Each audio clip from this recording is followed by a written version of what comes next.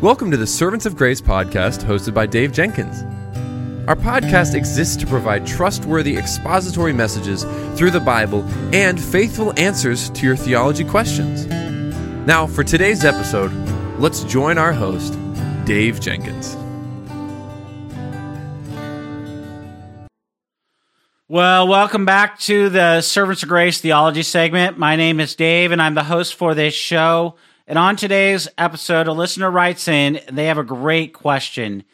And the question is this: why does Jesus say it is finished? Well, in John 19:30, John says this: when Jesus had received the sour wine, he said, "It is finished," and he bowed his head and gave up his spirit. One of the very last words uttered by Jesus on the cross is, "It is finished." It's one of the most important things that Jesus ever said. "It is finished" is found only in John 19:30. The Greek word translated as finished is telestai, an accounting term meaning paid in full. It is finished, he says, that the debt owed by man to his creator on account of Adam's sin is finally and forever dealt with. It is finished. Jesus says that not only does he take away man's sin, but now he removes it as far as the east is to the west. It is finished. It is signed. It is sealed. It is delivered in and because of the blood of Jesus Christ. Well, before the arrest of Jesus by the Romans, Jesus prayed his last public prayer where he asked the Father to glorify him even as he glorified the Father. He prayed in John 17, verse 4, "to finish the work you have given me to do." And so the work of Jesus is to seek and save that which is lost, as he says in Luke 19:10, and to provide atonement for sinners whom Jesus died to reconcile them to God. And none but the Lord God could accomplish and say with the authority of the God-man, "It is finished." And so when Jesus said, "It is finished," he brought about the completion of the Old Testament prophecies, symbols, foreshadowing about himself. From the beginning of Genesis to the end of Malachi, there are 300 detailed prophecies about the anointed one, Jesus, which he fulfills.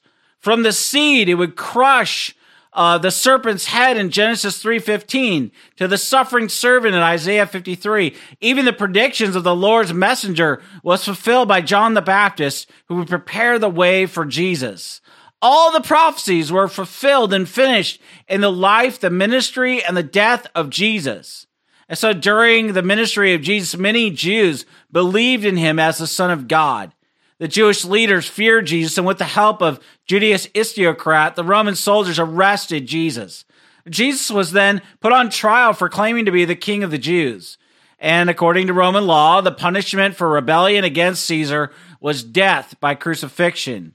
Pontius Pilate was the governor during the arrest of Jesus. Pilate was reluctant when it came to punishment for Jesus.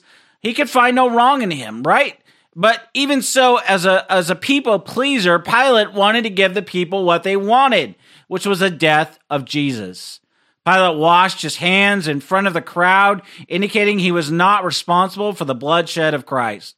And then Pilate handed Jesus over to be beaten and lashed, and Jesus had a crown of thorns thrust on his head and made to carry the cross to Golgotha, the place of the skull where he died. Now crowds gathered at Golgotha to watch the death of Jesus. At the cross, Jesus was nailed between two criminals and pierced by a sword. And even while Jesus was mocked, one of the criminals asked Jesus to remember him in Luke 23:42. And then he did in Luke 23:43. And Jesus looked to heaven and asked God to forgive them, for they know not what they do, in Luke 23:34. As Jesus took in his last breath, he said in Luke 23:46, "Father, into your hands I commit my spirit. It is finished." Luke 20. So here's the last 7 words of Jesus. Luke 23:34, "Father, forgive them, for they know not what they do."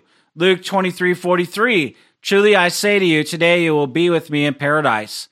John 19:26 through 27, "Women, behold your son. Son, behold your mother." Matthew 27:46 and Mark 15:34, my God, why have you forsaken me? John 19:28, I thirst. John 19:30, it is finished. Luke 23:46. And then Jesus, calling out with a loud voice, said, Father, into your hands I commit my spirit. And having said this, he breathed his last. The New Covenant, or the New Testament, is the promise that God makes with humanity that he will forgive sin and restore fellowship with those whose hearts are turned towards him. Jesus Christ is the mediator of the New Covenant, and his death on the cross is the basis for the promise. The New Covenant was predicted while the Old was still in effect. The prophets Moses, Jeremiah, and Ezekiel all allude to the New Covenant. The Old Covenant that God established with his people required strict obedience to the Mosaic law. Because the wages of sin is death, the law required that Israel perform daily sacrifices to atone for sin. But Moses, through whom God established the Old Covenant, also anticipated the New Covenant. In one of his final addresses to the nation of Israel, Moses looks forward to a time when Israel would be given a heart to understand in Deuteronomy 29, verse 4. Moses predicted that Israel would fail in keeping the Old Covenant in Deuteronomy 29, 22 through 28. But he then sets a time of restoration in Deuteronomy 30, 1 through 5. And at that time, Moses says in Deuteronomy 30, verse 6, the Lord your God will circumcise your hearts and the hearts of your descendants so that you may love him with all of your heart, with all of your soul, and live. The New Covenant involves a total change of heart. We call this regeneration, so that God's people are naturally pleasing to him. The prophet Jeremiah also predicted the New Covenant in Jeremiah 31 and 33. The day will come, says the Lord, when I will make a new covenant with the people of Israel and Judah. But this is a new covenant I will make with the people of Israel on that day, says the Lord. I will put my law in their minds, and I will write them on their hearts. I will be their God, and they will be my people. Jesus Christ came to fulfill the law of Moses, he says in Matthew 5:17, and establish a new covenant between God and his people. And now the Old Covenant was written in stone, but the New Covenant is written on our hearts. And so entering the New Covenant is made possible only by faith in Christ, who shed his blood to take away the sins of the world. And Luke 22:20 relates how Jesus at the Last Supper takes the cup and says, this cup that is poured out for you is a new covenant in my blood. And so the new covenant is also mentioned in Ezekiel 36, 26 through 27, which says, I will give you a new heart and put a new spirit in you. I will remove from you your heart of stone and give you a heart of flesh. And I will put my spirit in you and move you to follow my decrees and be careful to keep my laws. And so Ezekiel lists several aspects of the new covenant here: a new heart, a new spirit, the indwelling of the Holy Spirit, and true holiness. The Mosaic law could provide none of those things. The new covenant was originally given to Israel, and it included a promise of fruitfulness, a blessing, and a peaceful existence in the promised land. In Ezekiel 36, 28 through 30, God says, then you will live in the land I gave your ancestors. You will be my people, and I will be your God. I will call for the grain and make it plentiful, and will not bring famine upon you. I will increase the fruit of the trees and the crops of the field, so that you will no longer suffer disgrace among the nations because of famine.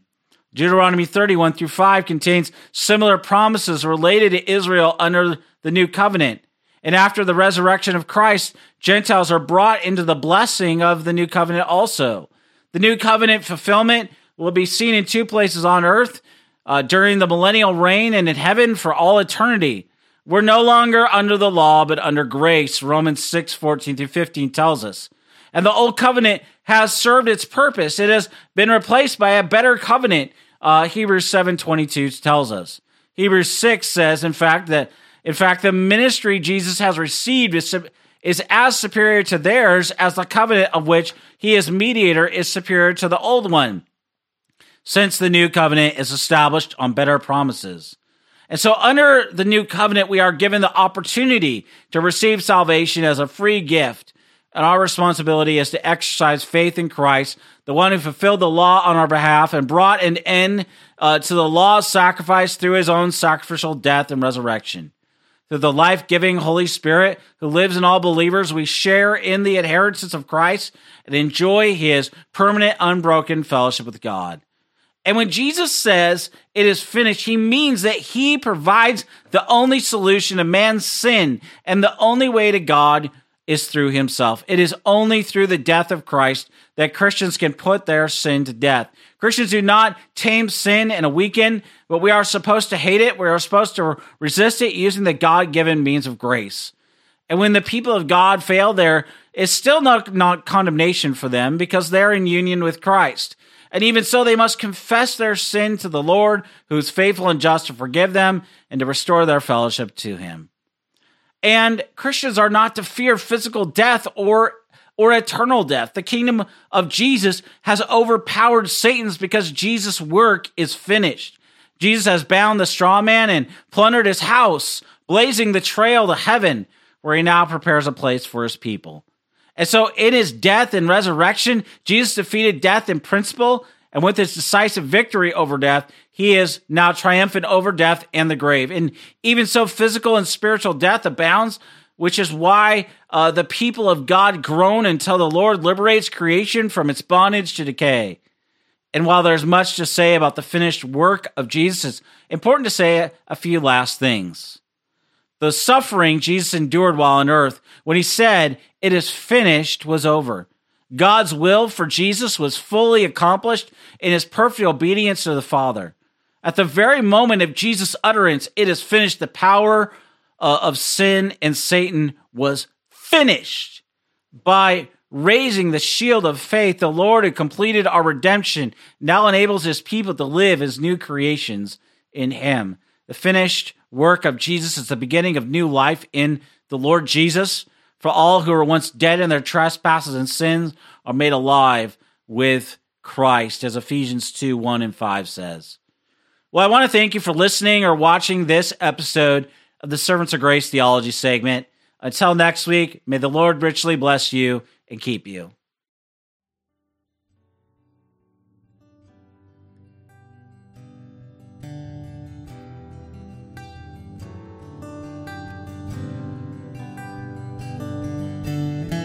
Thank you for listening to the Servants of Grace podcast today. If you enjoyed the show, please subscribe, leave a rating on the app, and share our episode with your friends and family. If you'd like to, you can follow us on Instagram at Servants of Grace, on Twitter at Servants of Grace, or by searching Servants of Grace on Facebook. You can also find this podcast on the front page of our website at servantsofgrace.org.